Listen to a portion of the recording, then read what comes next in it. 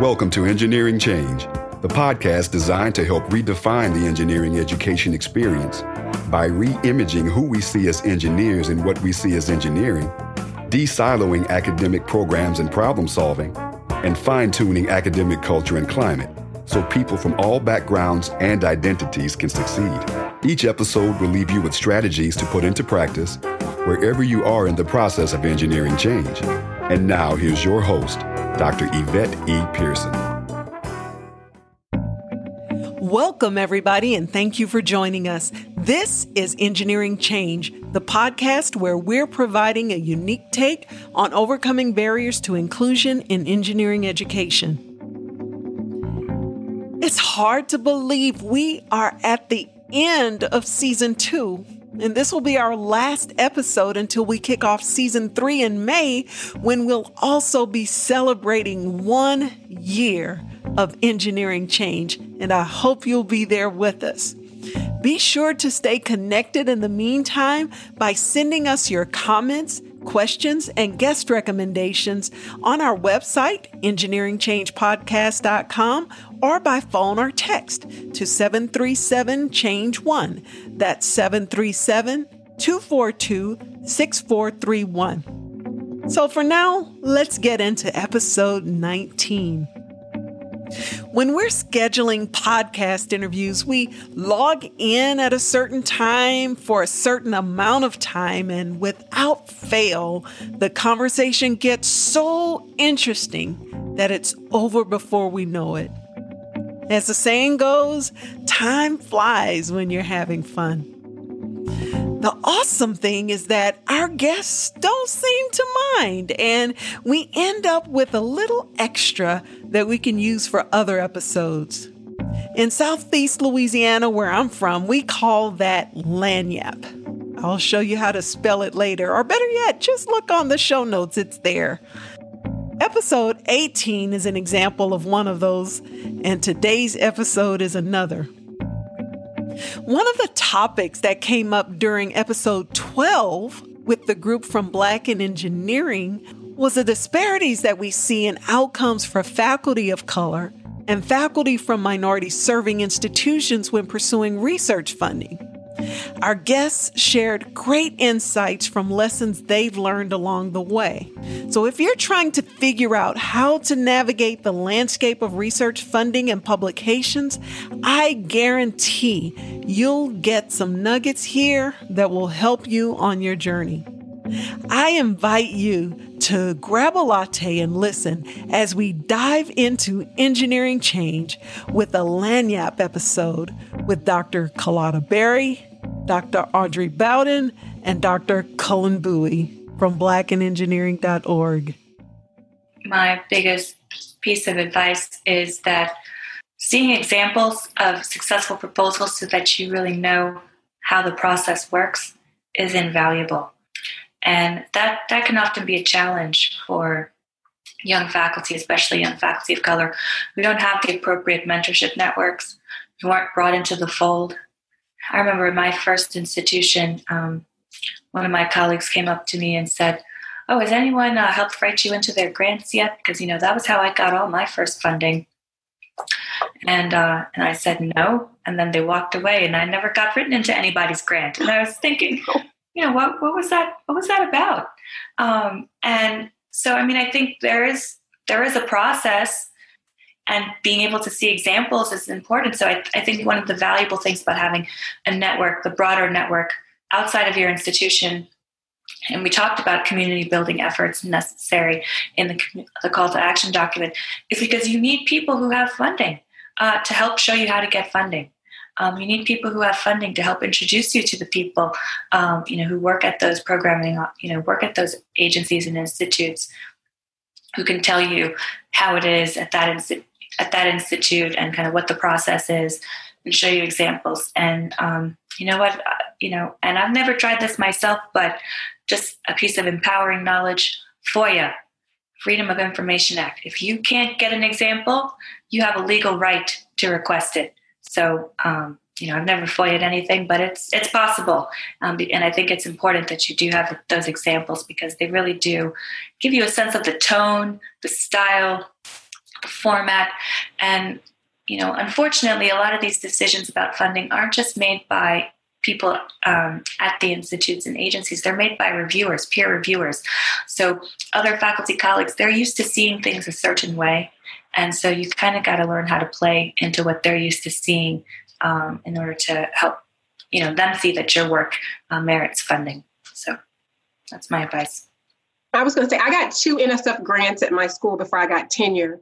And what was most invaluable to me was serving as a reviewer, because there weren't a lot of people with grants at my school. So when me and a colleague got a $600,000 grant, it was like a big deal. But if I had never gone out to Washington and served on a review panel, just like Arthur said, I didn't know you could request other people send you a copy of their proposal and they were obligated to do that. I learned that at a review panel. And then sitting in that panel and listening to some of the things people discuss, including the helpful and the petty, it really helped me to revise my proposal so the next time I submitted it, it got funded. So I do think that's important. Unfortunately, once again, the invisible labor, there's so few of us. After a while, I had to start turning them down, because then I started getting an email every week from NSF to serve on a review panel. But I think when you first are a new assistant professor, it's extremely important to get on at least a couple for some of the directorates or divisions you're interested in submitting to. Yeah, Audrey, we need to pull on that thread that you talked about, because I have the exact same story. I was at a conference once, and a colleague of mine from Georgia Tech said, "Hey, this is early in my career. Hey, are you on any collaborative proposals with senior faculty?" And I said, "No." He was like, "Oh, that's interesting, because at my institution, it's pretty standard. Junior faculty come in and they get written into a big center or a big grant." And then I had another colleague at another conference say the exact same thing. And it started, so now I'm starting to get a bit curious. Then you fast forward a year or two, there was a new dean of the School of Engineering, and I went to meet with him. This is maybe my 4th or 5th year. And he asked me the exact same question. Like, up to that point, I thought, oh, well, maybe this isn't something that happens at MIT. And he was like, he asked me, and he was like, have you been pulled into any large grants, like in your department or by other colleagues? And I was like, no. He was like, oh, that's interesting, because in AeroAstro, we usually blah, blah, blah, blah, blah. And I'm thinking, like, okay, this is now 3 people that have told me this. And basically what I've come to realize is that the conventional wisdom that people say is that, well, you need to stand on your own. You need to write your own grants, and that's how you get started.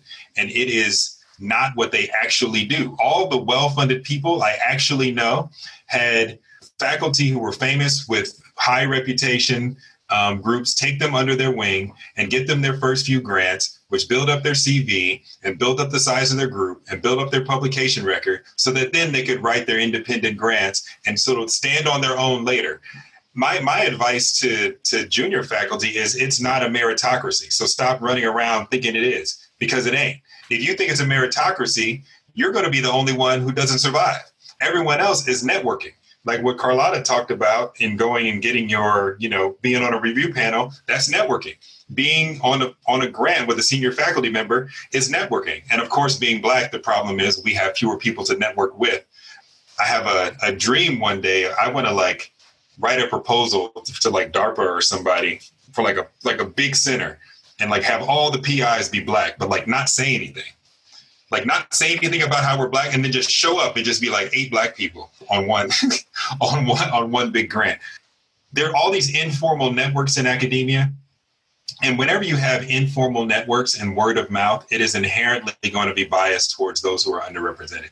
So it's one of those things where you might look at it on the surface and say, well, nothing is racist in our policy. And you're right. But the fact is, the outcome is racist. So you have to look at the system, right? So one more analogy here. So we're engineers. How do I compare 2 engines, right? One way I compare 2 engines, I put gasoline in them, and then I look at the efficiency on the other side. It doesn't matter what I believe about the engine. If its efficiency is low, it's a low efficiency engine, right? It's got the same gasoline coming in. It's a low efficiency engine. If you look at your system and the output is racist, it doesn't matter what you say about the system. It doesn't matter that you say, well, we don't have any explicitly racist policies. But if the output is racist, the system is racist. We need to look at the system. And if you look at things like funding and tenure, there are all these places where you see it's clear academia is racist. This is one of those things. Funding. We call it a meritocracy, and it's all about who you know. And when you're Black, you have to be exceptionally high on the EQ level to figure out how to navigate compared to your colleagues, because you have to figure out how to overcome all these cultural and other barriers just to like get people to play in the sandbox with you. So one other thing I want to add to that, one other vision we have for Black in engineering, and I've really been pushing this on Twitter, similar to what Cullen just said. I want us to be able to be on each other's papers. Find peers and collaborators beyond your university. So when you have those colleagues walking up to you going, nobody's put you on their grant, and walk away, you'd be like, okay, let me go find somebody in my network that I met on Twitter, Instagram, or at the ARL network or Black Engineering or Black in Computing in order to give me that. You know what I mean? I started my career at Southern, which is a predominantly undergraduate institution. And so the research piece wasn't really heavily emphasized, but I did pursue funding, but it was mostly because I was pursuing funding to support my students and really pursuing my passion. And that's kind of how I got into it. And I went to an NSF sponsored workshop that was talking about how to develop proposals to and one of the older programs. It's been a long time. But anyway, I went to that workshop and ended up leaving that workshop and going to write a proposal to an entirely different program. But I basically adapted the knowledge I had gained from that workshop to this particular program and wrote my first NSF proposal, $500,000, and it was successful. But I also, even though nobody had really told me, I guess I just had the inkling to include people on my team that would give it the street cred with this being my first proposal. And I think that's a big barrier to some people. I know when I was a program officer at NSF, I remember a panel where there was one panelist who was constantly giving people a weakness because they were a new PI. And I finally had to stop and say, why is this a weakness? Well, they haven't had funding. I was like, did you ever get your first grant? You know, so don't count it as a weakness. As a program officer, let me know that, hey, you flagged this because it's a new PI. That lets me know I might need to be a little bit more hands-on if this person is awarded in terms of mentoring through this whole process. But it's not a weakness to go after your first funding. And I think a lot of it is about the people that you build around you. No, but that's what I was saying is I just really want Black in engineering to be that resource of those unwritten rules that we just don't know about and we don't hear about.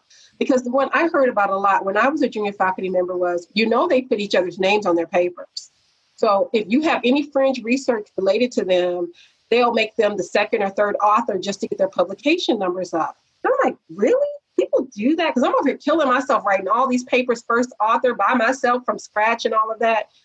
And I want us to be that network that shares those gems with the junior faculty who don't know about that. And even more importantly, if I'm doing robotics work and you're doing robotics work and we're at two different schools, let's honestly write papers together. Let's honestly publish together because they're all doing it. So we're smaller in number, but if we all know where each other are within 5 or 6 degrees of freedom, we know everybody's research, why can't we do the same thing? Why can't we community build? And I just think Twitter is a greater resource for that because via email, we don't even know where everybody is and what school they're at. But we've probably met more people on Twitter in the past week that we didn't know existed than we could have just by talking to each other via email. Yeah, got to be strategic. Absolutely. Yeah. Thank you guys so much. Bye-bye. See you later. Thank you for having us. Bye-bye. Bye-bye. Thanks. Thank you for joining us today. Be sure to visit our website, engineeringchangepodcast.com, to connect with the people and resources we mentioned on the show. You can also leave a message on our contact page if you have an idea for an episode, or if you have a question, ask, and we'll be sure to get it answered for you on a future episode. Thank you again for listening. I'm glad you're here, and I'm looking forward to engineering change with you.